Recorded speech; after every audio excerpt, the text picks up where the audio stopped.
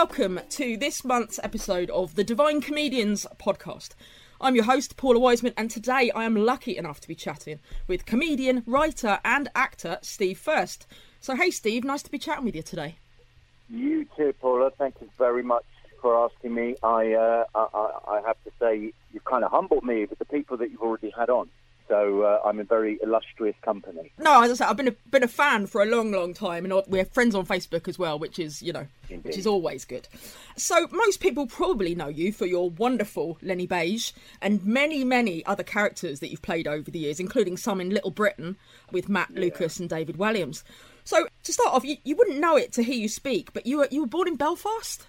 Were you there for a very long? I was born in Belfast, I know. Well, I have to say the accent was lost because I was 4 when we left. Right. So I can't imagine anyone holds on to that. I mean, I know people, that have lived in the same place for 30 years and don't have the accent. Yeah. So, my mum was from Dublin, and my dad was the first conductor, in fact, of the Ulster Symphony Orchestra. Oh, wow. And then when the Troubles flared up, it was decided that it was probably safer if we went elsewhere. There was a couple of kind of weird things that had happened. And I think and also from my dad's career, he just felt being in London or being in England was going to be better for his career at that point. So, but he came back to Ireland later on in his life, and he loved the Irish. I mean, loved them. Yeah, I think it was they'd lived with it for a couple of years, so it's being increasingly difficult. And so, yeah, it's weird. I've never really felt. I've been back to Ireland a lot. I've never gone back to Belfast. It's very peculiar, and this year I narrowly missed out on a series for BBC Kids, and it would have meant being in Belfast for about 3 months. So that was my main disappointment about not getting it. So I thought, actually, I'd love to spend some time there. Yeah, still time, Steve. Still time.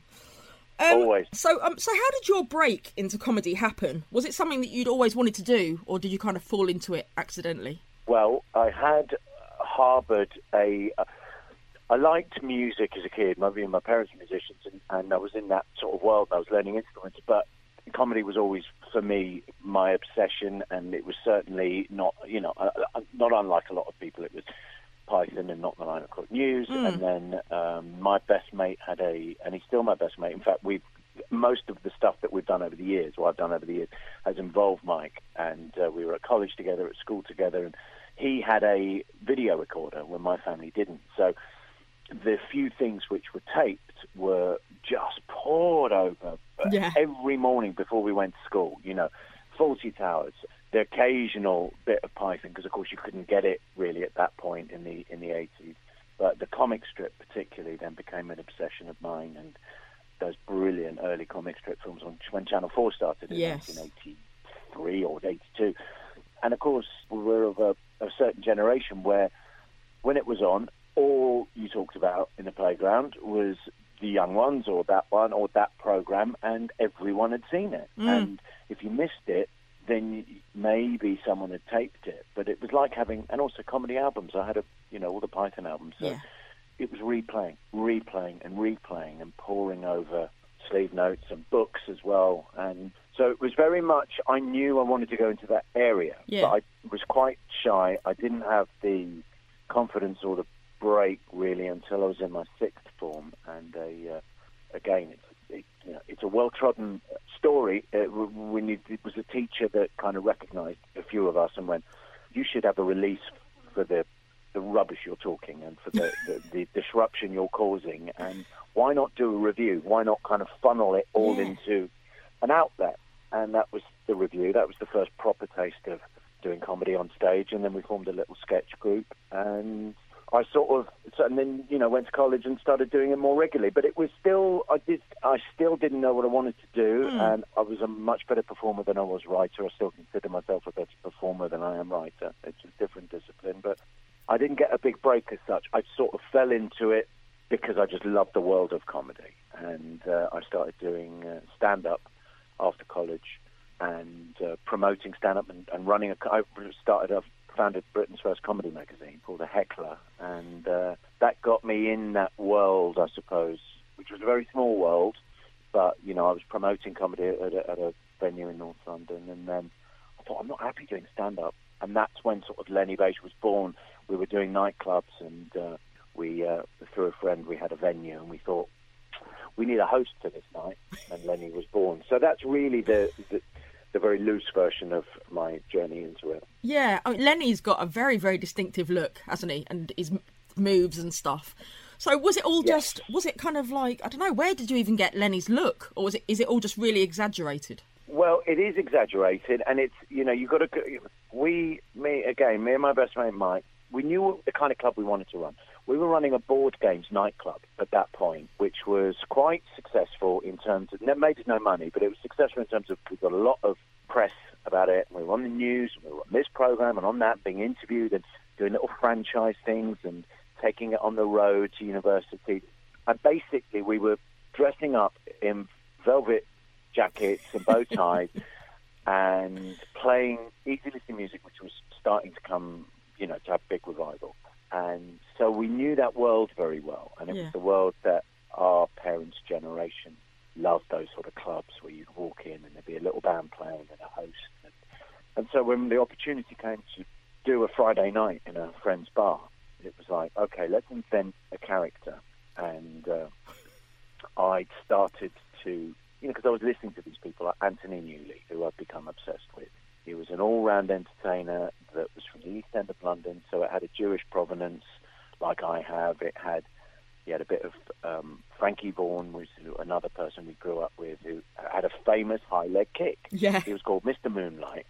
And, of course, our generation didn't really know him. So, and weirdly, I could do this very high kick. So all of these things started to fall into place in my head. And then over the course of doing it for a few months, the makeup becomes exaggerated, and I want big eyebrows, and I want, a lot of jewellery, and I want... He thinks he's more successful than he is, and he becomes a bit of a monster. So all of these things that you keep adding layer after layer after layer, and within a year you're like, there we go, there's the monster. He didn't come out fully formed. Like any child, they have to kind of grow and find their feet a little bit, and then they take over you. It's a sketch, when you watch painters, they don't tend to slap it all on the canvas immediately. Yeah. There is the outline and the little thumbnail sketches. And also I'd started to see people. So when we first started doing Lenny, we had a little corporate booking at the Cafe Royal on Regent Street. And we finished early. It was an early thing. And the guy on the door said, Anthony Newley's playing in the green room upstairs. Do you want to pop your head in? He's literally, there's only a handful of people in. And we're like, what? So he said, yeah, pop your head in, it's fine, he's just started. So there must have been 50 people in this venue, and it was just magic. And I went, that's Lenny. That the way he behaves on stage, his love of it. And so, you see people or you see films and you add another little accent or phrase or this or that. And then it's a hybrid. That's the word, hybrid. So, I think we've spoken about it before, but I've got this vivid memory of seeing you in the Queen's Hall in Edinburgh with the Divine Comedy doing National Express many moons ago. That was an evening and a half. Neil was because he was a very good friend then, and he phoned up and he just went, I don't want to sing that song anymore. And he goes, I know you're in Edinburgh, would you come and sing? And I was like, yeah, I saw a video of it. I've still got a video of it that someone had filmed from the side of the stage, and it's a great memory because Edinburgh was really important to the birth of Lenny. He had been a good few years at the festival that were just magical, and obviously Neil was absolutely at the top of his game at then. It was a really happy moment on stage, and very fond memory of that night. Yeah, no, I just remember this suit appearing on stage, and you're like, oh my goodness, what's going on? There were a lot of very disappointed people, Paula, when he didn't sing it. You're like, no. Who's this orc?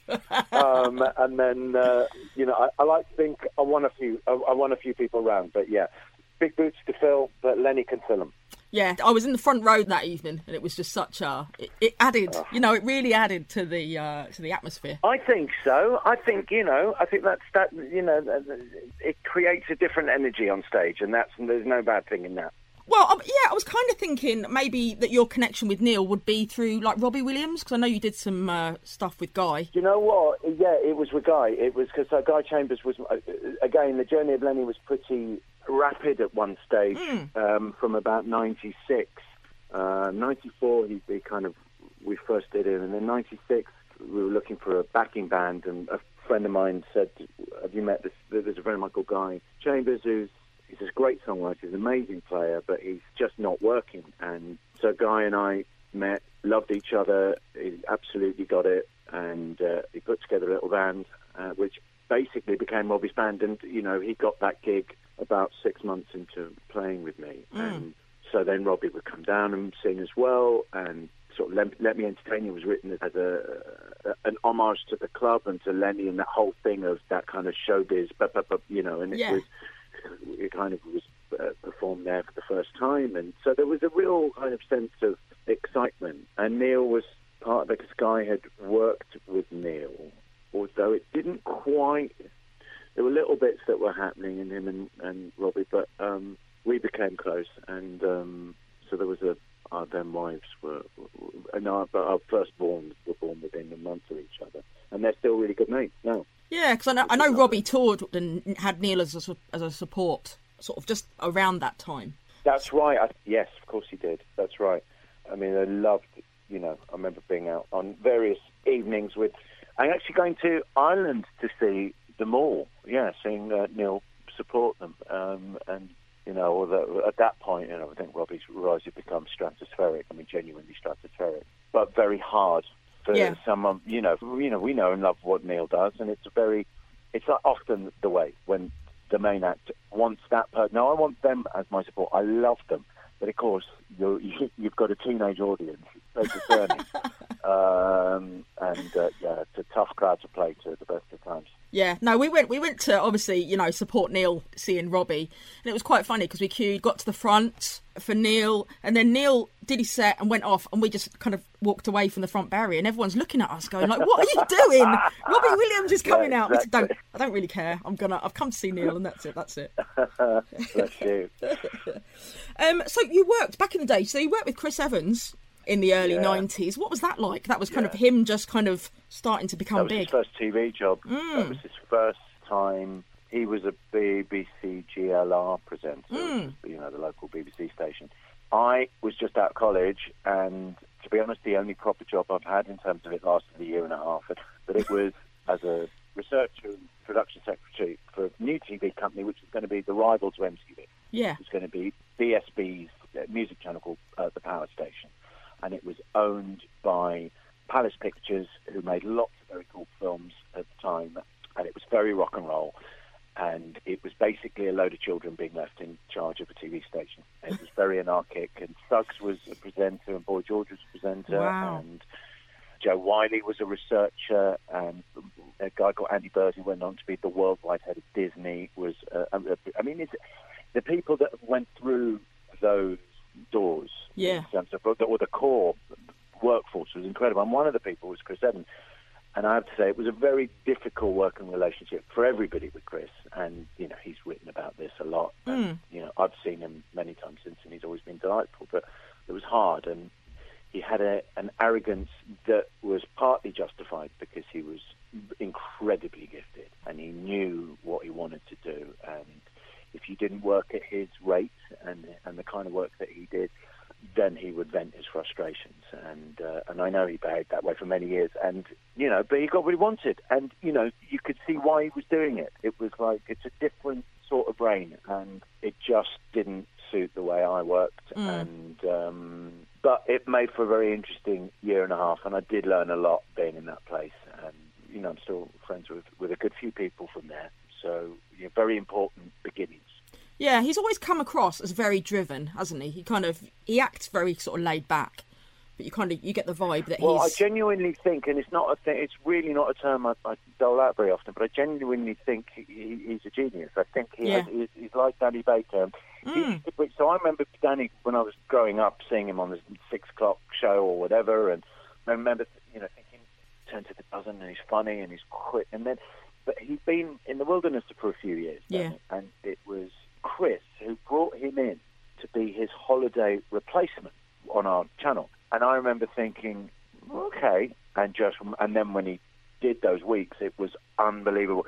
He wouldn't wear an earpiece, just say, how long's this link? 20 seconds, bang, for the second. It was like this very, these people are they're like born with this innate ability. They're like TV animals, and it's extraordinary to watch. And I think Chris was very much like that, and Danny was his mentor, and Danny went on to write for him for years, and they're still best mates now. And I think, it was quite a difficult but a privilege to watch that sort of, because let me tell you, I've worked with Suggs over the years. He ain't a natural TV animal. Neither was Boy George. So, it was as hard as it was great.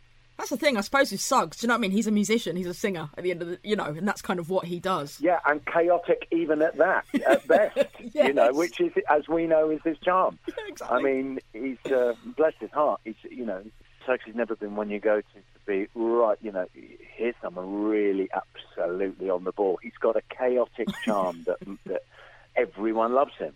And I did that show, Night Fever, on Channel 5 when it started.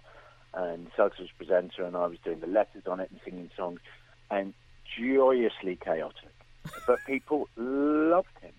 He's just got that, that kind of almost like a folk hero.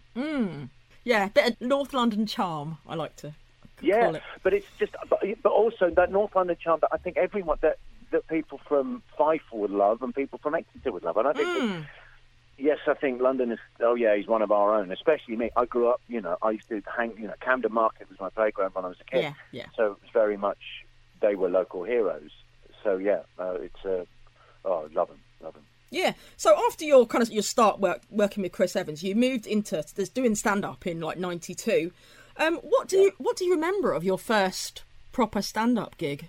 Was it scary? I remember it reasonably clearly, and yes, scary, and because I ran this comedy magazine, I was in that world of that alternative circuit and writing about it. And I've told her this, and she can't remember. But Joe Brand, I wrote a review about Joe Brand, and was not scathing, but I was a bit sniffy about. Well, I've kind of heard these gags before, and I'm still, I've been doing the same gags now for 25 years as Lenny, so I'm a fine one to talk. Yeah. But I was like, she's so much better than this, and I wish I could.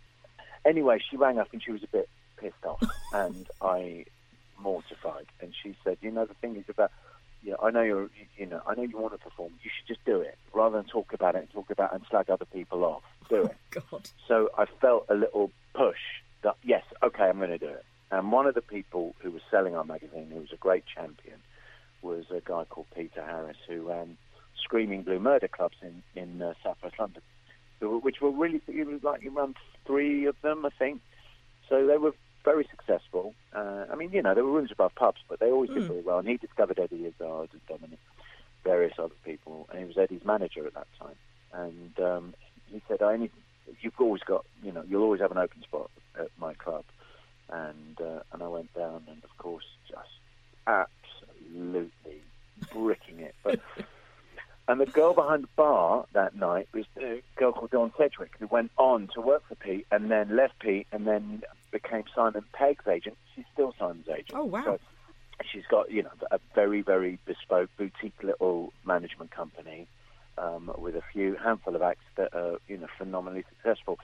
So Pete had an incredible eye for and also attracted people that were all really good. I mean, and in their own field, whether it was behind the bar or on stage, or and he was an amazing champion, and actually did an awful lot of good for me and other comics. In fact, he produced our show, the now unmentionable Gary Glitter story in Edinburgh, and then we did the West End in '94. Pete lost a lot of money on it, and it kind of had to be a show about a sort of failure that failed in itself. It was quite an interesting year, but I will always thank Pete for giving me a stage. Yeah, I've spoken about it with other guests before, about Edinburgh, the Edinburgh Festival itself. And it kind of, I don't know, it sort of means different things to different people, obviously. And I don't know, what are your memories of performing in Edinburgh at the festival? Well, first time I went up was the with the magazine. So that would have been 1991. And I was so excited about going up, because obviously we're writing about Edinburgh in the year leading up to it and the year before. And we didn't know where to stay. At the age, I think we had no money, nowhere to stay. And it was Jupiter's said, well, we've got a kind of a spare room. Come and stay. He was doing a show called the Live Essex Show. It was him, I think Sean Locke, I think Lorraine Bowen, somebody, anyway. And we arrived, and Phil went, right, that's it. And it was a cupboard. It was actually a cupboard, and there were two of us. And we managed, me and my best mate Mike, to sleep. The first night we could do top to tail, curled round like two cats, and it was gloriously uncomfortable.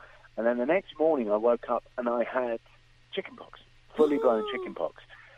So I had to leave. I mean, it was awful, and I didn't have enough money for the train, and I had to go back on the coach, and just feeling terrible, but feeling worse because I knew that I was missing out on this bit of magic. And I was only there, I remember the first place I had a drink at the Pleasance Courtyard, where, we were told you could go to Pleasance. And so we went up, I think it was either the next year or the year after, probably the year after, 93. And that was the first time then we did the Gary Glitter story up there, and had a huge success. And we followed John Cooper Clarke. We were in a venue called the Music Box, which was, a joy to watch him every day at the end of his set. And then Corky and the Juice Pigs, who won the Perrier Award that year, followed us. So it was, again, there was just an amazing little magic about this venue, and it wasn't one of the main comedy venues. So that was the first proper Edinburgh proper, and we were living above the fishmongers, which was delightful.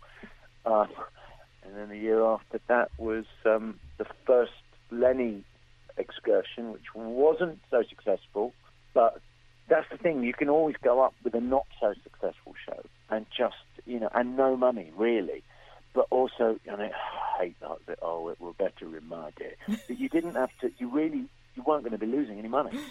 You yourself weren't losing anything. Well, you had a promoter, they were taking the punt, and so, I was signing on at that, the first 2 years that I went, and queuing up at the Grassmarket with half the other bloody comedy circuit. So it felt you were able to survive. It wasn't so expensive. You yourself weren't taking the risks. It had a different feeling. It wasn't as business-like. It was getting that way with the Avalons and the Off the Curb. It was getting a bit. They were just beginning to kind of really nail what it was, this sort of slight comedy mafia feel. But we were always with people that were much more maverick and a bit on the fringes. And I love Malcolm Hardy. I love the chaos of that, and Arthur's walks around Edinburgh, and those mad nights of being in the Penny Black all night, and just till 9 in the morning, because it was the only 24-hour pub in Edinburgh. I mean, different times. But I'm aware that people have their best Edinburghs now, and good luck to them. I've never been back to do it for 15 years, and we almost did this year. I was in a production of 12 Angry Men, which was huge in 2003 or something, and we were going to go back and do it again. And I think we still want to do it. It's sort of the same cast, but I love it. It will always be very special to me. I've had some of my best ever shows out there, I think. Because I don't really do stand-up anymore, and I don't really do comedy festivals. Yeah. But what I do really fills me with joy to see how Brighton festivals come on and how less comedy festivals come on. It's great that other towns can have their own taste of a festival, but there is nothing in the world like it. And and I think it's the cross-pollinization of theatre and the weird, and Free Fringe has been really important to it as well, in keeping the weird alive, because I'm all for the strange and the peripheral nonsense. I don't like it to all be middle of the road. There's another mate of mine, Bob, and he had the Bob's Blunderbuss, and he had converted a bus to do just weird shit on it. And I think it's really important that the Mavericks can find a voice still in a world where it's so much about sponsorship and about paying up front for a venue. I think when you lose that sense of anything can happen. We could see anything. When that goes, it dies. The spirit dies. So, and listen, you can have the bigger shows in the bigger venues and paying, £25 to see someone who's on telly a lot because you know what to expect. But it needs to be married with the weird and the wonderful. It's a brilliant madhouse and a great breeding ground for other things as well. And you get that cross-pollinization that you don't get when you're just doing the circuit in the same way. Because you're all going out together, you're all kind of drinking together, you're all carousing together, and I think that creates its own magic as well. Yeah, I suppose it's having that experience as well, and also about making connections. You're obviously going to make connections when you're there. Yeah. And it was so important, it's like, shit, who's in tonight? Oh my God, they're in, ITV are in, wow. Yeah. And then, of course, you get them in, they couldn't give a fig what you're doing, or half of them are asleep because they've seen 8 shows in that day, and then they've come to your sweatbox at 11 o'clock at night. They can't keep their eyes open. So, again, all part of it, all part of the lottery. So, and again, I've seen some of the greatest shows I've ever seen up there. I mean, the first League of Gentlemen show, and just things that you're like, shit, this is rewritten the rule book, and I'm not sure, and you've seen them on their first outing, and and you remember it, it's like, and I made some of my best friends up there. I made some great memories. So yeah, very special.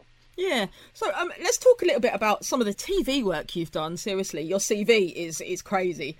Doc Martin, you've been in Holby a couple of times. Toast of London, Cardinal Burns. Absolutely love those guys. And you also, obviously, as I said earlier, you worked with Matt and David on Little Britain. So how did you get involved with them initially? Well, when I started doing stand-up, we were part of a weird club night that I was thinking about him, actually, because he moved up to it. He's Joe Caulfield's husband, this very fine stand-up Joe. Mm. And, in fact, they met at this club, which he called the Hampstead Clinic, and it was in the White Horse, which is no longer the White Horse, but it's down in South Hampstead, or Hampstead Green, as it's called. And we used to regularly do shows there. And myself, Paul Putner, we all know. Yes. And then Matt came to work with us, and we were like, he was 17 or 18. He was working in the Chelsea shop after he just left school, haberdashers, and he was doing Chumley. Bernard Chumley, yeah. And we were like, oh my God, this talent of this 17-year-old shy bloke with alopecia. Yeah. And we were like, he's unbelievable. And so that's how that started. And then I remember, I had a glam rock band, so this is what led on to the Gary Glitter. So I was obsessive about glam rock. And we did a New Year's Eve show in about 1991 at the Notre Dame Hall, which is now Leicester Square Theatre, which was then like a dance hall in Leicester Square. And we thought, oh my God, I can't believe I hate saying this, but we need someone to introduce it. So Matt did a really, really good Jimmy Savile impression. So basically, you had Savile introducing glitter. There's a double bill for you now, kids. And it was, and he was like, oh, they hated it. I'm like, what are you talking about? I loved it. But it was like, so our relationship was, went way, way, way, way back. And then he went off to Bristol, met Dave, and at that point, Bob Mortimer came down to the club in Hampstead. Yeah. And they were doing Big Night Out, or they were they were doing Big Night Out, and Bob was always great at sort of discovering new people. I wasn't doing anything weird. I was just sort of doing sketches and bits and bobs as his partner. But Matt was fully formed as Chumley, and Bob went, well, he's just bloody unbelievable, and he just went, we're doing a new show, or we're putting the idea together for a new show called Shooting Stars, and he went off to Bristol, did a year, started doing Shooting Stars, and went, well, that's it, I don't need to do it. So, and I think that was about 93, 94. And then that's how they became mates. And then we all became mates. We all hung out quite a lot at that time. And then when I started doing Lenny, him and Matt and Dave used to do the club regularly, often separately as well, interestingly enough. I did a TV series in 1999, 2000 at the club. And Matt was my script editor. Dave was doing all sorts of bits and bobs. So it was funny. We were certainly friendlier with Matt Well, I was quite close to Dave, but so when they started doing their own stuff on the radio, they asked Partner and me to do bits, and that obviously led to the telly thing. But of course, that was later when that all happened. So, but we'd all been working together, and I did a little series of interstitials they were called for Paramount Comedy Channel, which was an amazing thing in about '97. And we did a thing called Lenny Beige Investigates, and I don't have them. I think I've got one. It was my first little taste of doing telly, and Dave was in one of those, and that was almost the first thing he had to do. So, it was, though, you don't forget those early beginnings. Yeah. Really. Again, it's about connections, isn't it? Making these connections. Meeting one person and then meeting another person through them. Of course. And, and then, exactly, and, when no one's really done, those great peat frame rock family trees. And someone should do the comedy one, because when you've been in it, lived in it, and of course they know them and they work with them on that. Yeah. It is that thing of, well, you should get him in. He's probably brilliant at playing a lunatic. Oh, is he? Who's his name? Michael Smiley, or Nick Frost. He's the greatest, the kind of the nerdy, flatmate, and so. Because then those three live together anyway, Michael Smiley, Simon and Nick. So ultimately, and then Edgar directed the outside filmed bits for my first TV pilot for Channel 4. And that was almost the first thing he'd done. I mean, he'd done a little thing with Matt and Dave. So again, so I met them through Matt and Dave. So, it's so funny. It felt like such a small pool. But of course, it does with every new wave of people. Yeah, it's like that, was it 6 degrees of separation kind of thing? Yeah, yeah. It was probably 2 degrees, really. Yeah. And then, I've always had a reputation for knowing everybody, but I've always said, well, the thing is, the more you work, the more people you meet. And because I used to promote as well, and I'd know a lot of music people, and because I'd be booking for the club, and I'd know people like Guy and all of that lot, and so I had my music friends, and then I knew all the stand-up lot from having done comedy, and then I knew all the kind of TV comedy lot from doing it, and then I started to know all the theatre lot because I started to be in West End shows. So it's funny that you find yourself in the middle of a big Venn diagram, and which is why I consider to have been blessed in that way of being. I've never just felt like I'm just in one pool of talent or whatever. I like the mix. Yeah, a lot of past guests have kind of, Vic and Bob have been this connection that's connected them to other people, obviously through the Furst show, all these different people. Well, certainly that South East London thing for them, coming down from the North East, ending up in South East London, but that Deptford connection, that Malcolm Hardy connection, that, the up the creek and then the Tunnel Club, and the weird and wonderful acts on the periphery of that, like Chris Lynham and Martin Stone and Jules Holland and all of that lot, and Roland Ribron. And then from that, it's so funny. And I have to say, they really are still two of the best people at kind of giving new talent a larger audience, and I love them for that. And they've never sought a big audience for it. They just do it to make each other laugh, and that's their joy. They're like big children. Yeah, like Angelos Epithemiou, I kind of discovered through Shooting Stars. And, you just see all these people that have kind of evolved, from the sort of early beginnings. It's funny, I knew him from Edinburgh because he was in the Dutch Elm Conservatoire sketch group, which had Jim Field-Smith and Rufus Jones in it. Yeah. So they were Cambridge boys, These were genuine, bona fide kind of ex-Footlights boys who, were treading that even more well-trodden path of go to Edinburgh, do a sketch show, but they were, and shit, they were good, and also just delightful and phenomenally talented. And then, I got to know Dan a bit more because then he started working with Alex Lowe. Oh, yeah. So, who I, just adore Alex. And, again, old connections. And we worked together. I know Alex because we did a thing called Fun at the Funeral Parlour. Yeah. Which Rhys Thomas had written. And it was the first thing Reese had written. And, of course, then I got to know the Fast Show people because Reese was sort of a runner on the first series of the Fast Show. It's so, crazy. Again, more connection. Yeah. No, I've sort of gotten to know Alex and Dan through, obviously, the Angelos and Barry. Just got obsessed with that podcast. And they're so good live. And Alex, he's so talented. You know, when you look at the... Great writer. The amount Alex of stuff. is really one of those. Oh, I know. I honestly, Clinton...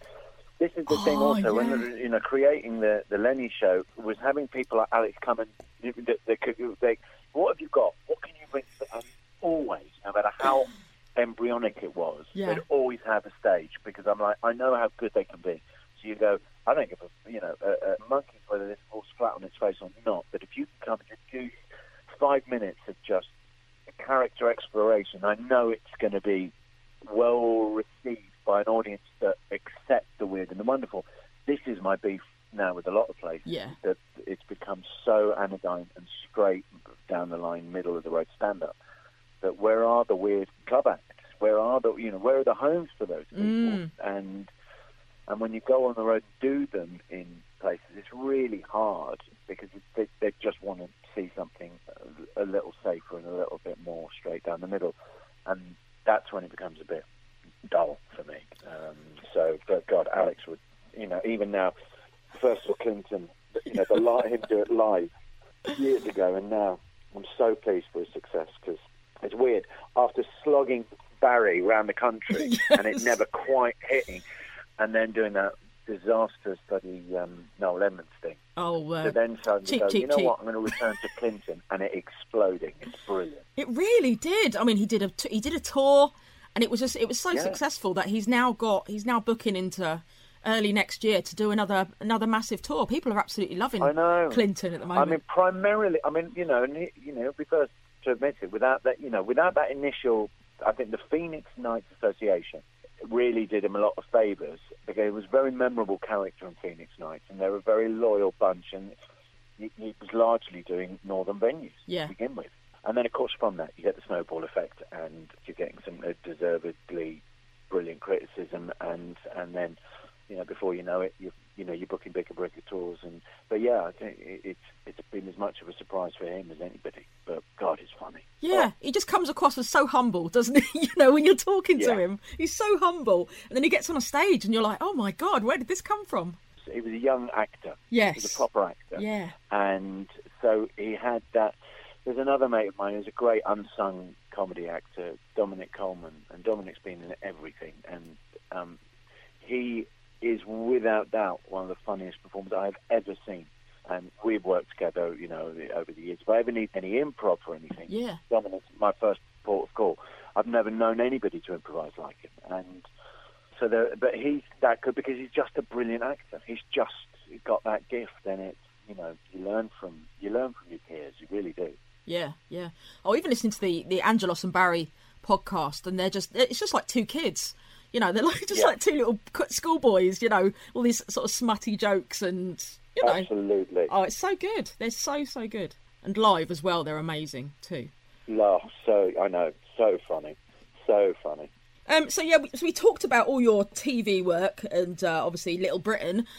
Going to the other scale of things, your TV work, with Dick and Dom. I mean, how did you get involved with those guys? That again was just, I think that wasn't an audition thing. That was I'd been recommended. I think they were going to be doing this this show, which was taking them out of the studio and into a kind of narrative comedy Python-esque thing that it was going to be called The Legend. It was going to be a quest thing. This was at a time when Lord of the Rings and The Hobbit was really big. Yeah. And just a Middle Earth piss take. And but they need some good actors around them. And they had someone to play the wizards, and something I can't remember what had happened, but they pulled out. So they knew that they needed someone quickly, and so it was really a question of getting on with them. And I remember meeting one of them and the producer, and it just being joy. And that, I'd say, having done quite a lot over the years, when I look back at the 3 series that we did of The Legend, it was non-stop laughter. I mean, from the morning till we were, driven home. It was unbelievable. And we've got some great people involved in it. I've got Roland River on to guest on one. I've got Ted Robbins was in it. Oh, wow. Just some brilliant people. And the two main support actors doing the multi-parts, Dave Chapman, who's now, he was always a handsome puppeteer. Again, phenomenal. Nick Kirkby, Ian Kirkby, rather, was just brilliant. And it was, again, it had a joy to it because it's BBC Kids. It didn't feel like it was being interfered with. So we could get away with so much that, if you'd have put that through a fine tooth comb vetting system, you just wouldn't have seen the light of day. And just some amazing writers involved, and it looked, and so for the budget, it was pretty spectacular, to be honest. Yeah, that was the thing with Dick and Dom. They were, kids. It was kids' TV, but some of their stuff was quite adult. Some of their jokes and stuff. Well, I have to credit Steve Wright was their mentor and producer, and Steve's now one of the heads of the BBC Children's. And Steve, again, was something of a genius. He started as an actor in the Nottingham. They had their own drama group thing, and that's where Vicky McClure started, and other brilliant actors. I think Paddy Considine might have started there as well.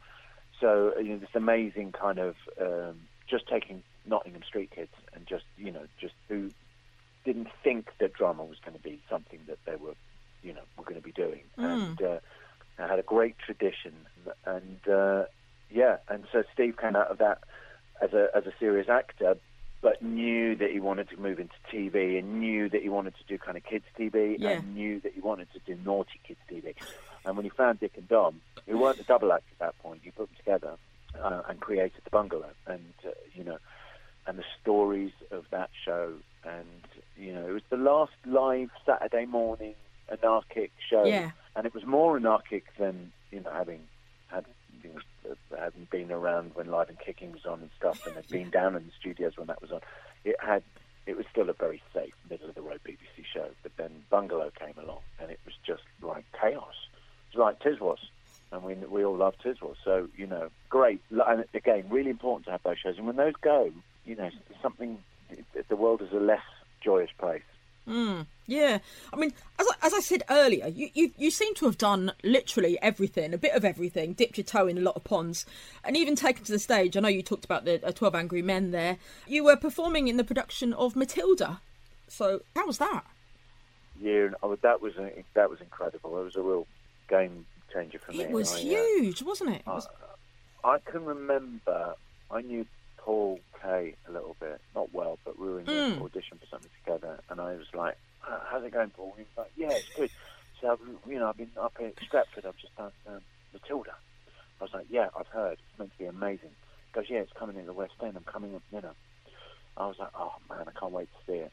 He's like, "Yeah, come and see it, come and see it." He came in, and after 4 months or 5 months, he had to come out of the show because for health, but his neck was screwed. And and the director's wife, who'd said, "I'll start the show, but I don't want to do it for any longer," was also coming out of it. Yeah. So they recast those two roles, me and Mr. Wormwood and Miss Honey, and it was.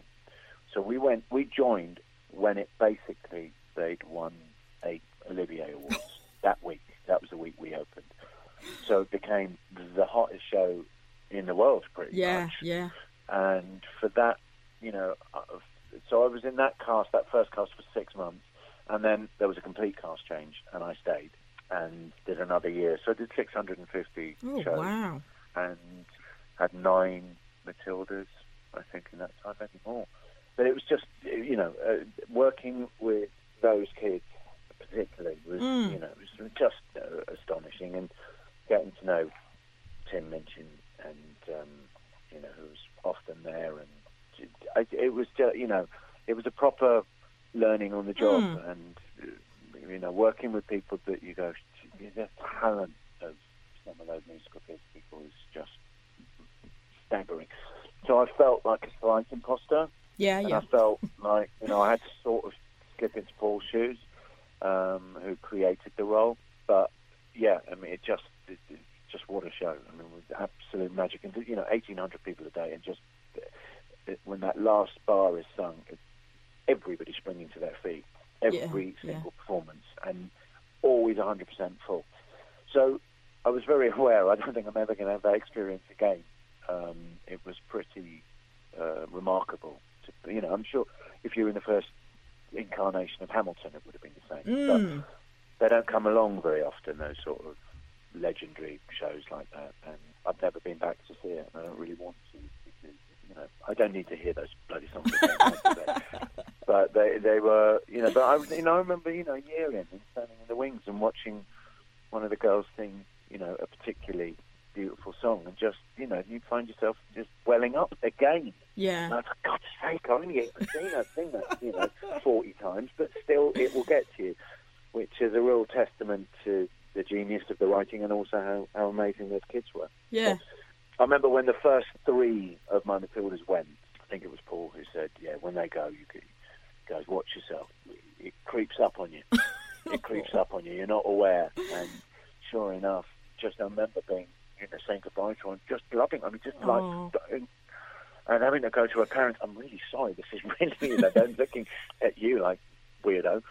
But, you spend a lot of time with them, and they're at an age where you're really watching them grow so quickly, and they seep into your subconscious a little bit, and yeah, amazing time. Of course, that led on to me doing Megan Dagenham, which I was in the original cast of, which was written by one of my dear friends, David Arnold, who used to live together in about 1999. No, it was 2009 we lived together.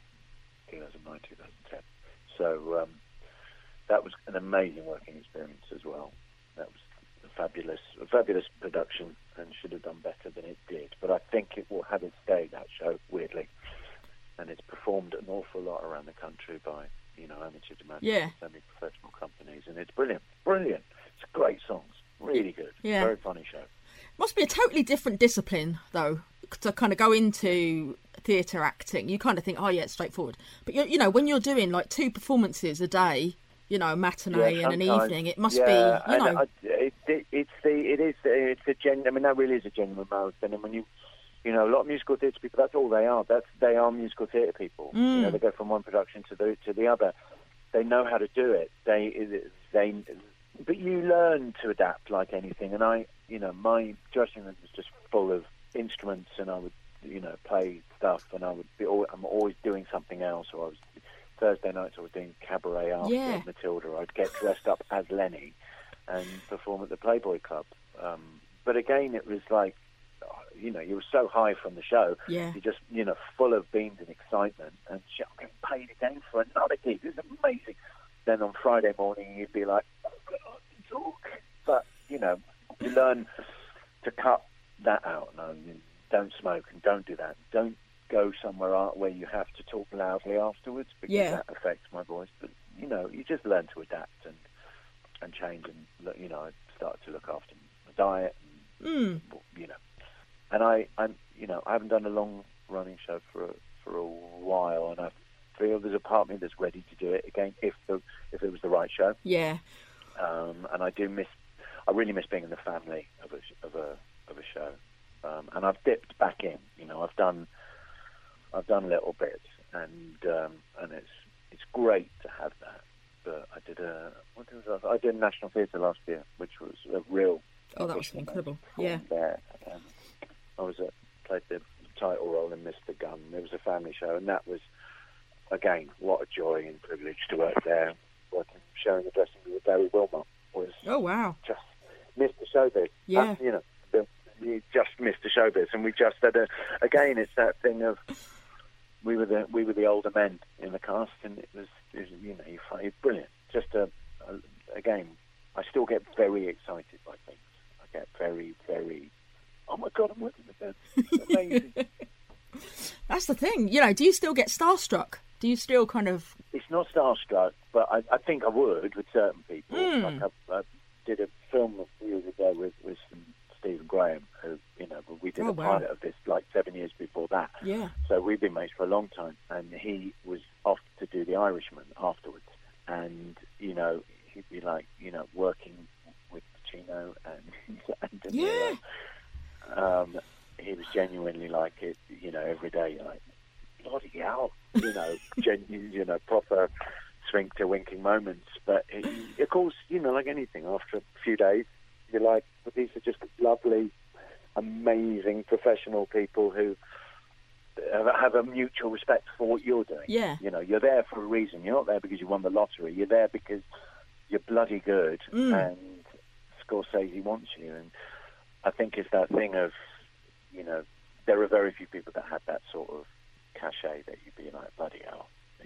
Although I'm just excited to work with various people that I've got a huge respect for, and there are always going to be people on the list like, I've never worked with French or Saunders, but But then I worked with Adrian Edmondson a couple of years back, and I never worked with him, and then you're like, oh, he was so lovely. Yeah. And, so yeah, it's more more excitement than being starstruck. Yeah, I mean, who's making you laugh at the moment? Is there any sort of anyone on the comedy circuit at the moment that's kind of like, he's so funny, or she's so funny? I'll fly the flag for a young friend of mine who makes me laugh so much, and he, I knew him when he was a musician, and he's only done comedy for a couple of years now. It's a guy called Josh Weller, very, very, very funny. Okay. Josh was 20 when we met, but we became really close very quickly because he just had this innate sense. He'd been an old soul who really knew his comedy, and he's brilliant. And Alfie Brown makes me laugh. And I mean, there are a few great, stand-ups that I see. I just don't go to stand-up clubs very much anymore, and I don't. In terms of what's on telly, anything Julia Davis does. Oh, yeah. I love. Brilliant. I mean, anything. And Inside Number 9 is just always glorious. Because it also reminds me of the comic strip. I like it feels like watching a group of proper actors doing dark stuff, which is always been my thing. But nothing that kind of, and then, stuff comes through from America that you go, oh, they're good. I mean, for me, I don't think anyone can touch Louis C.K. Yeah. Unfortunately, the touching was an issue, or certainly the displaying in front of. But I feel, he's coming back, and I am of the opinion that he should be allowed to. Yeah. I think he's been ostracised, and it will never be to the same degree that he had it before. Yeah. But I think he was such an important stand-up, and the way he talked about certain taboo subjects, for me, was unrivaled. So I do like Rollins. That's the problem. God, Christ, another one, that I have a slight obsession with, and you're like, no, not you, please, no. Yeah, I think it's my mother's observation. Do you not see a little running theme through some of the people that you admire? Oh, God, stop it. Yeah. That goes back to the whole Gary Glitter and Jimmy Savile thing, Exactly. Yeah. Never admirer of Savile, has to be said. Yeah. Glitter, Yeah, someone was saying on Twitter the other day about, remembering when they'd written to Jimmy Savile, getting it onto Jim Will Fix It, one of the, Yeah. Yeah. Narrow escape. A lot of it did it, I know. Dear Jimmy, God, can you imagine even the idea of writing to him? I know, but it was at the time, we loved it. Just appalling. I know. I think it's what we love the world of possibility and being on. Again, the idea of being on telly. Well, of course, now you're like, well, I mean, who's going to watch it on a telly anyway? Who's going to watch it on the film? You might as well watch TikTok. And, for the infinitesimal moment you're going to be on telly, people have got more fame or more 15 minutes than, on various social platforms anyway. So it's a strange one. And I'm still in that generation where you're like, oh, it should really be telly. But no, and now I'm doing Twitch. I'm now turned my attention to doing multi-character stuff on what was a gaming platform. and I'm loving it, and I'm doing something very different to what other people are doing. But I love the fact that it feels like the Wild West. It feels like it's not like, you know, you can do anything. And I've got a nice little setup at home, and we've only just started, but we're building up the followers and the subscribers, and we've come to the attention of various people that are getting into what we're doing, and that really interests me, and because it feels like there are no rules, and that's great. And it's subscriber led, which is free if you've got Prime, but they put some of that money into your pocket, and that's more than Spotify has done, or Facebook will do, or other social platforms. Yeah. And that, for me, is a really amazing thing that, God, you can monetize this. You can actually turn your popularity into some kind of financial remuneration, which is just really important. Especially at the moment. Something that, yeah. Yeah, I know there's a few comedians that have kind of taken to Twitch, you know, which, as you say, it would have been a gaming platform. You basically go on there and watch people play Call of Duty and all this kind of stuff. And now people like Richard Herring. I'm actually doing that, but in character. So, you know, Lenny's been playing Among Us, and when I'm going around the spaceship, I'm singing as well. You know what I mean? So you're sort of getting a performance that's odd, and you're playing against a man in a wig who is singing your show tunes. So, you know, there is a niche for it, Paul. Someone, you know, and then I've got this frightening character, Queenie, and Queenie will be playing word games and berating people for giving him the wrong answers. And so it's because I love long-form improv, so for me it's sort of manna from heaven, and I can just do it at home, and I don't have to turn up to a venue and try and convince a crowd that are there to see stand-up that what I'm doing is just as good. Yeah. And then, you know, Alex Lowe and I have had chats about the inappropriate gigs for so many years. So you're like, oh, it's a gig in a bloody Chinese restaurant. They couldn't have been less interested. So, you know, I think it's a really, I mean, I've got a new character now, and he's playing Elder Scrolls. I mean, the world of Elder Scrolls it's like it is another world within a world. And yeah. I love that. I like the fact I'm learning something as well. And I'm making no bones about it. You know, I'm new to it, and you need to help me through this weird maze that I've entered. So, I'm all for it. Yeah, no, I'm loving Pete the Soli. He's playing some amazing tunes. Yeah. Oh, brilliant! I've found some new music for him. We've taken him off. Well, I tell you what, we've now moved him off because it's a weird. The music on that platform's a strange one, and they've started to clamp down. Oh wow! I know that it's the DCMA in America, because people are using a lot of music content and they're not licensed for it. Right. So the algorithms get to work and just silence your broadcasts posthumously. So until they sort that out, Pete will probably be on Facebook Live. But so it's that thing of, you know, that's beyond your control. But again, I understand why, because artists have got to get paid for their wares, and their right to, you know, record companies are right to go, no, there has to be some sort of remuneration. So it's like the whole Spotify debacle. You know, that's another day's work. Yeah, and you know, I'm still use it, but I try and still buy stuff that, you know, I mean, you know, you're a music fan, and you're different. We're still few and far between who are willing to pay for certain music. But my kids, what would you pay for it? God. I mean, my daughter buys vinyl now. So she buys second-hand albums. Excellent. But the only people making money out of those are the people selling them. So, it's a weird world.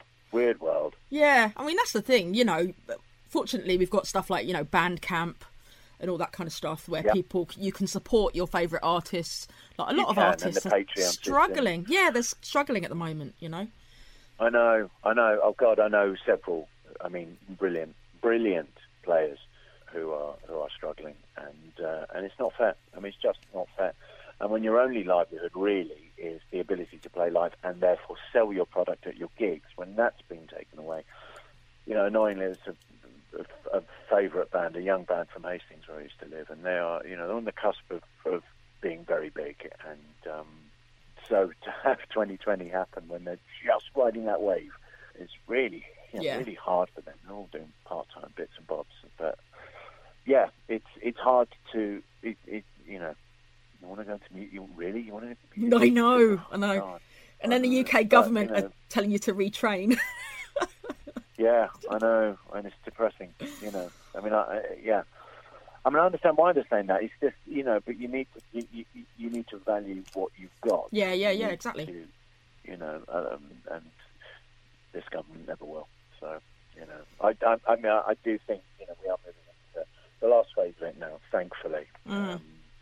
And hopefully enough of those venues will have been able to use handouts, as meagre as some of them are, to keep their, you know, their staff on and reopen when they have to open. So we need them. Yeah. No, I mean, Charlie Higson was saying his son Jim is in a band called Koala, and they were due to make this big, you know, they were doing all the festivals. This year was going to be their big year, and it's just totally gone down the toilet. I was at a thing with Charlie this time last year. It's where we met Des O'Connor. Oh. I know. I posted a picture of me and David Arnold and Des O'Connor and Martin Wilde, taken by my wife. We were so excited. And yeah, Charlie was saying exactly that his son's band were on the cusp and they were doing brilliantly. And then, you know, it's cruel. It's God. You know, it's hard enough for bands to succeed at the best of times at the moment. So for those few bands to have it cruelly robbed is it's not fair. Yeah. So talking about music, there, let's move on to music. It's obvious from your work that you're a huge music fan. So what have been your main musical loves over the years? I was quite a rock kid, and then I was a prog kid. Loved bands like, you know, Rush and just sort of more, I suppose, more accessible, like King Crimson and a bit of Gong, and then I got into you know, I started going to see bands live when I was about 14. I saw a lot of bands. Yeah. I mean, a lot. And when I was certainly old enough to get into the marquee, I'd go and see 2-3 bands a week. I mean, it was at its height when I was about 17, 18. Absolutely loved music. Go to see mod bands, go to see psychobilly bands, go to see psychedelic bands as well. There were a few that I loved. And that kind of, and then weirdly the glam rock thing as well. So, and then I started playing, and then but I was never serious about playing, and the playing has never really left me, because when I started doing Lenny, I started to bring in instruments. I started playing, I can play the violin, I'm going to start playing that again. I can play the bassoon. Okay. So those started to kind of permeate Lenny's live shows. Yeah. And now I finally, in the last few years, had the confidence to start writing and recording my own stuff. So it's that thing of it being quite a slow burn for me, but I've always, and I remember Guy James years ago saying, "Oh, you should have been a music producer. You've just got a really good ear." And so the love of it is there, and I've never been a good enough instrumentalist to make it professionally, and I know that. I mean, I can play a good rhythm guitar, but that's about it. But, you know, I've taught myself to play piano now, and I've taught myself to, and certainly well enough to record stuff. But I grew up, and my stepfather was a famous cellist, and my father was a very successful conductor, and so I had that. That's always been the background. So I have a huge love and appreciation of music and the playing of it, and I'm very fortunate to have had some just really phenomenally talented friends who are some very well known, some not so well known. Yeah. And you know, when someone like Matt Berry and I get talking about music, which is pretty much all we talk about, it's, you know, that's when it gets serious. You know, it's like it's a real love of usually Jesus Christ Superstar with us, but there's a real, you know, an absolute passion of you know, of production and this and that and influence and that, and, you know, Putnam Paul is another one. He got me into so much. You know, I've done you another little tape, Steve, and you're like, oh man, what's done this? And then, but I remember the first time I heard someone played me a Hammond organ track at college. I was in my first year. It changed my life, and then I became just a devotee of Hammond organ players. and that still burns very strong. And then another friend, also at college, went, "Do you know what Northern Soul is?" "No." "Well, what the fuck is that?" Oh my God, life changer. Yeah. Then throughout all, the early 90s, right the way through to the mid 90s, it was, I'd love going to night. Occasionally I'll go now, but it's like, yeah, why would a middle class Jewish kid from North London like this? It's like, why I'm literally the antithesis of a Northern Soul fan. Yeah. I mean, it's just couldn't get further away from it. But you go to an all-nighter, I was like, this is unbelievable. I mean, this is literally the most underground thing in the world, and I've never seen passion like it in my life. Yeah, and the dancing, Northern Soul dancing is incredible. Oh, well, I was, I got in with it's typical me, you get in with a little crowd, and you're like, oh, the leader of that little crowd when we went up to Manchester for the first time was Kev Darge, and Kev, as any Northern Soul fan will know, is an absolute bona fide Northern Soul legend who just happens to be pretty much the best dancer, one of the best dancers that ever graced the scene. And, when it's like gymnastics. Yeah, it really is. Performed by a scary Scottish man with no hair. But just the, prowess and athleticism, and yeah, it's quite something. And I know I've dipped my toe in with Peter Solar, but it comes from that passion, and you can only do it. Could only do Lenny if you had the passion for the world that you're taking the piss out of. Yeah, that's the thing. I suppose, as soon as you put the wig on and the eyebrows and the jacket, that's it. You kind of inhabit Lenny. Yeah, you do. But the music that I listen to when I don't have that on or play will be the same. So you're doing it because you love it. And I'm always thought when Steve Coogan's least successful character, Tony Farina, didn't work because he didn't love that world. I think it shines through when well, by Bob Down it worked because Bob lived and breathed it as well, Yeah. I mean, I still do a radio show as Lenny with Martin Green, and Martin was, pretty much responsible for most of our listening habits back in the day.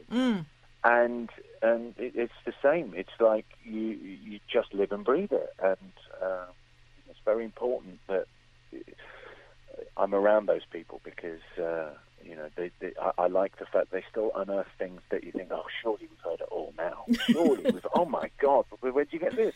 Oh, in a bargain bin in a Korean bloody thrift store. Yeah, amazing. That's the beauty of it, isn't it? There's so much stuff out there. You could literally, you could never cover everything. You're always going to find something new. And also, the amazing thing is that people have to go into recording studios to do it. So it wasn't like now where anyone could do it in the bedroom. You still had to, there was an investment by record companies to still, maybe this will be the next Elvis or the next Liza Minnelli or whatever.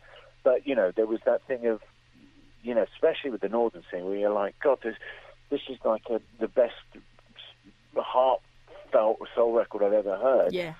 What else have they done? Nothing. They've literally done nothing else except then become a janitor in an elementary school. What? That's extraordinary. But of course, because these people were sort of discovered on the talent show. They were given their chance at fame, and that it didn't happen. And then that record just ends up in a thrift store in Cincinnati and gets discovered by an Northerner who brings it back and plays it in Blackpool, and they become a hero. I think it's a beautiful simplicity to all of that, and it's very lovely that it was done here, and I love those stories of when they come over and they haven't performed for 30 years and they're performing to a bunch of strange people speeding up their tits in a room in Macclesfield. Like, what? Amazing. That's it. So, music is in your blood, it's kind of come through your dad and into yourself. I was listening to the Ballad of the Bald Mod the other day. Absolute classic tune. Thank you. I know, I loved it. That was that was sort of my first foray into doing, music. But so it feels like it's like the live shows that I do with multi-character stuff. Yeah. My music now like character sketches of people. So it's not me going, hey guys, this is me, Steve Furst, and I'm doing some song. Nothing would make would boil my piss more than hearing that. But if you go, this is a song about a character from Soho who lived, and so they become character stuff. Then, and they've got a slight comedic twist. Then you can do it. So I'm doing a little bit more, and that when I do my show again, those songs will be in between my live character stand-up bits. I'll be able to play my own music, which is great because again, I've never really done that before, and it's fabulous having the time and having the ability to do it. In terms of just it doesn't take much tech now. Yeah. And as long as you keep it simple, you can make it sound pretty decent. So, yeah. Yeah, tiny bit of a Billy Bragg homage, maybe in there. Do you think? Yes, yeah, definitely. I mean, it's that Bragg, Weller-esque. Yeah. Yeah, definitely. Yeah. And also being, it's written from the first person. It's being a mod and not having hair, and you go, it's not good. It's not happy. I mean, I remember going to see the specials and just going, God, look how many, it's a lot of very large middle-aged men poured into a Fred Perry with no hair. It's like, everyone's grown up and grown out, and they're taller than their hair, and they're certainly too big for that medium Fred Perry. I think you might have to have a slightly larger one. Yeah. Brilliant, but yeah. So yeah, there's definitely fans kind of grow with their band. You get into a band and you evolve through the band. Like the Wedding Present, I absolutely love. And you go to Wedding Present gigs now, and there's a lot of middle-aged men moshing. and weirdly, David looks amazing now. He really does. Like, often it's I did it. I used to run a club in Hastings, a comedy night, and when I lived there, and we put Sean Hughes on, bless his heart. Yeah. And when he first started to go back into doing stand-up, so it was about 2006. And he brought David Gedge, and I was like, oh, bloody hell, I used to go and see you when I was a legend. 17, 18.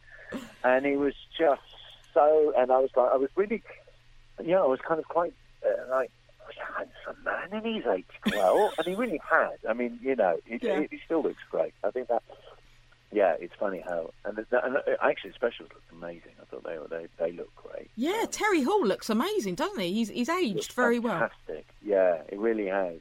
Shame that Dammers didn't want to do it, but it is what it is. Yeah, David's he's a silver fox now, isn't he? He's indeed silver fox. And Neil looks great. He always looks great. I know he's slightly younger. I mean, I'm trying to think if there's anyone who I've seen that you're like, oh Jesus, just no, it's not nice to say anyway. No, even Divine Comedy. I've been sort of following Neil since like '95, and the amount of different, like obviously Regeneration era when he grew his hair, and he had the hipster beard at one point, and he's he did. He's been through all the different. He's never not been anything other than waif-like. Though, you know what I mean? He's always had the malnourished look about him. So I think that can be very kind to someone. Yeah, so they always fit their clothes and they always look like That was the joke of it. Neil back in the day, he used to wear everything. Everything was like 2 sizes too big. When you look at his shoes were too big. His jackets were too big. Was the fashion then as well? I think that mid-90s thing where he just hung off people a little bit, before he became a little bit more fitted. But yeah. No, I was at the Astoria. We went to see them at the Astoria one night, and they walked past, and Neil looked like do you know what I mean? He'd just been sitting at the side of the street with a cup. Neil, what has it come to this that you're not used to seeing him in like t-shirt and all this kind of stuff. So that was really weird. But so many stories. As I say, you must have so many stories over the years. Yeah, well, also you need someone. Someone like Paul Putner's great for. He will always remind you of stories. He's a great. We've started now, or we did start having dinners for the Regency Rooms Club, the Lenny Beige Club. There were 4 years, probably about 96 to 2000, where you know, there were so many nights that, you know, and you all had different experiences. And it was a big room, and there were big, you know, you go off to different places afterwards. So, you know, we're trying to compile lots of bits and photographs and as much video as we can. And, you know, there were an awful lot of people that came through those doors and appeared on the stage that, you know, I think it would still make a very good documentary. And, you know, it's such a Baron Cohen used to do it regularly. And there's certainly a saleable documentary, I think, but it's like got to be asked to do it. That's the thing. Remember, if I was bedbound for whatever reason, and I could sit there with a small edit suite, I could do it, but it would require a Herculean effort. But, you know, those memories are great. And do like history of the club or something, you know. Yeah. Something to think there about. were a few clubs like that. There were Club Zarathustra, which Simon Munnery did, and Lee and Harry, which was amazing. And then there was another club called TBA, which is a sketch club that Armstrong and Miller met at, and was done by the Parsons Naylor, and they had some incredible acts as well. So there were the three clubs sort of running at the same time, and I always thought that would make a very interesting series, because pretty much anybody who was in any way, shape or form passed through one of those clubs.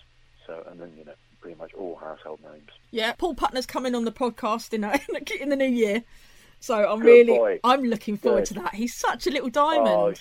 He's just one in a million, that boy. Absolutely one in a million. That's some of my funniest memories of thinking about him.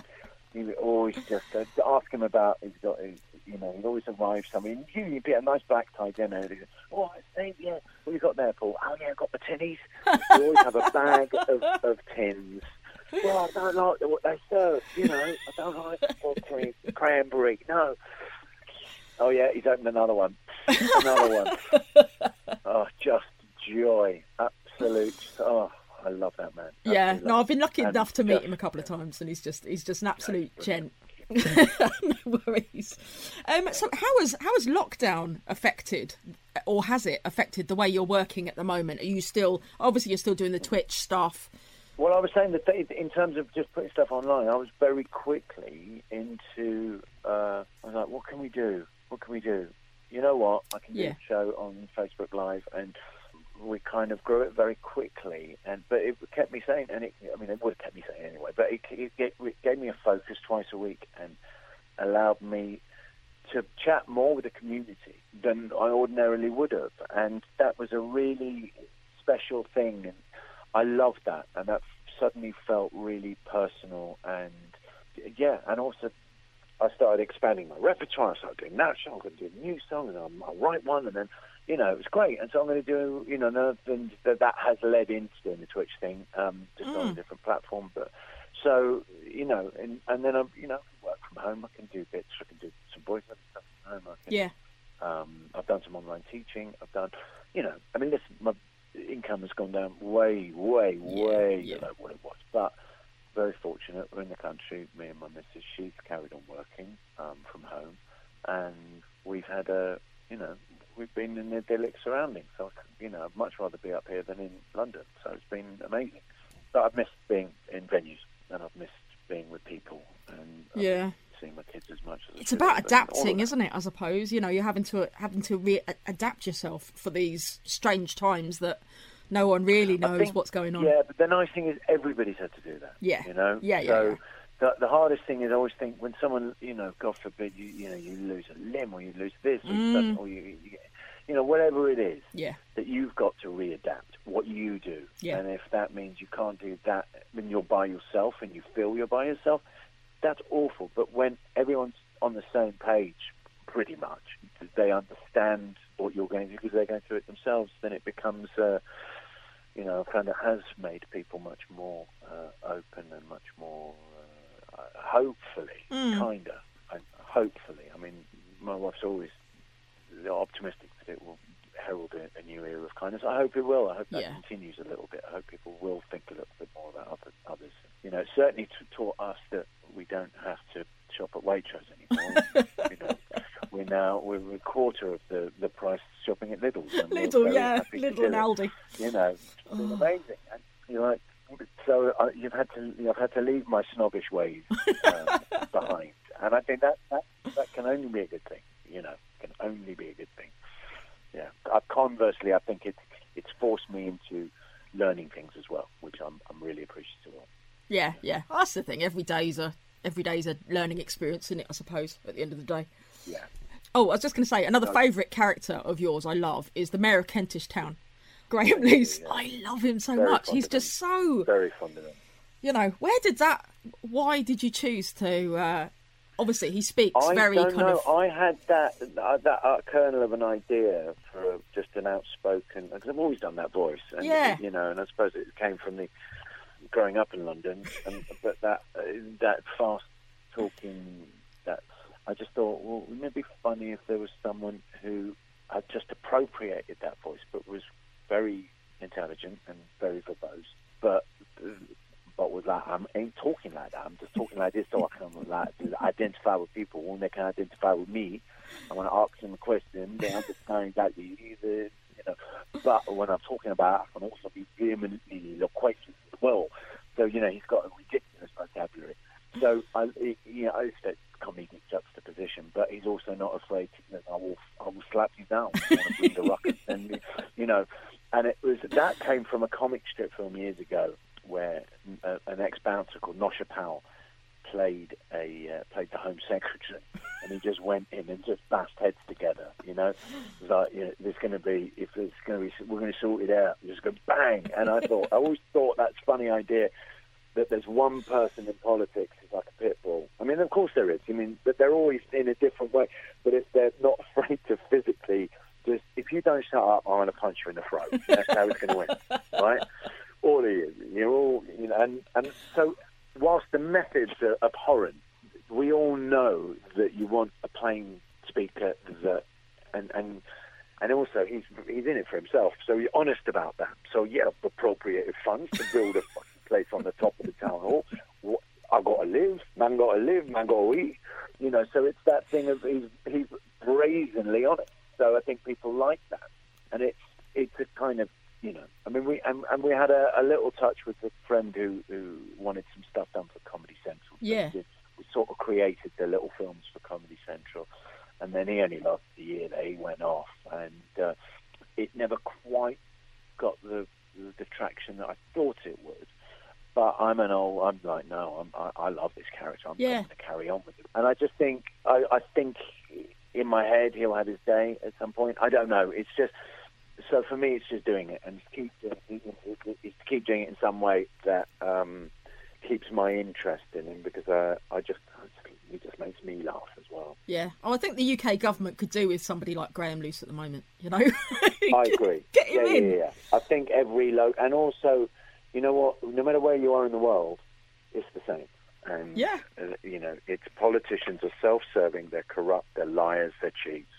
And no matter what side they are, in fact, it's worse from the left, because you're the ones we pin our hopes on to be honest. And, when that doesn't happen, you feel even more let down. So I just think, it's the Alan Bastards of the world or the Graham Luces of the world. It doesn't matter what side. People like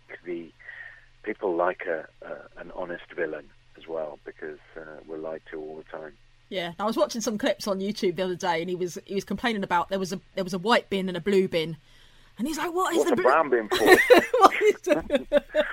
Yeah, I know. Fuck it, chuck it. So good. That was a very early walk, and that was just that thing of just going out with my mate Tony and just filming and just improvising, and some of the best stuff coming out of that. And then so I missed that kind of. Yeah, we should definitely kind of just take to the streets and do it again, because it's so easy to do, and it's so, and I did want to do a character, and I vowed up, right, I'm going to do a new character, and he isn't going to wear a wig. That was a real conscious decision. I want to be able to bring a character in a small bag to a venue and be able to perform it. Yeah, so reappropriate for the bald man out there. Exactly. The bald mod needs not to be definitely covered up for this character. Yeah. But anyway, thank you so much for chatting with me today, You're Steve. You're very welcome. It has been an absolute pleasure. I'm wanging on for so long. It's good. I've absolutely loved it.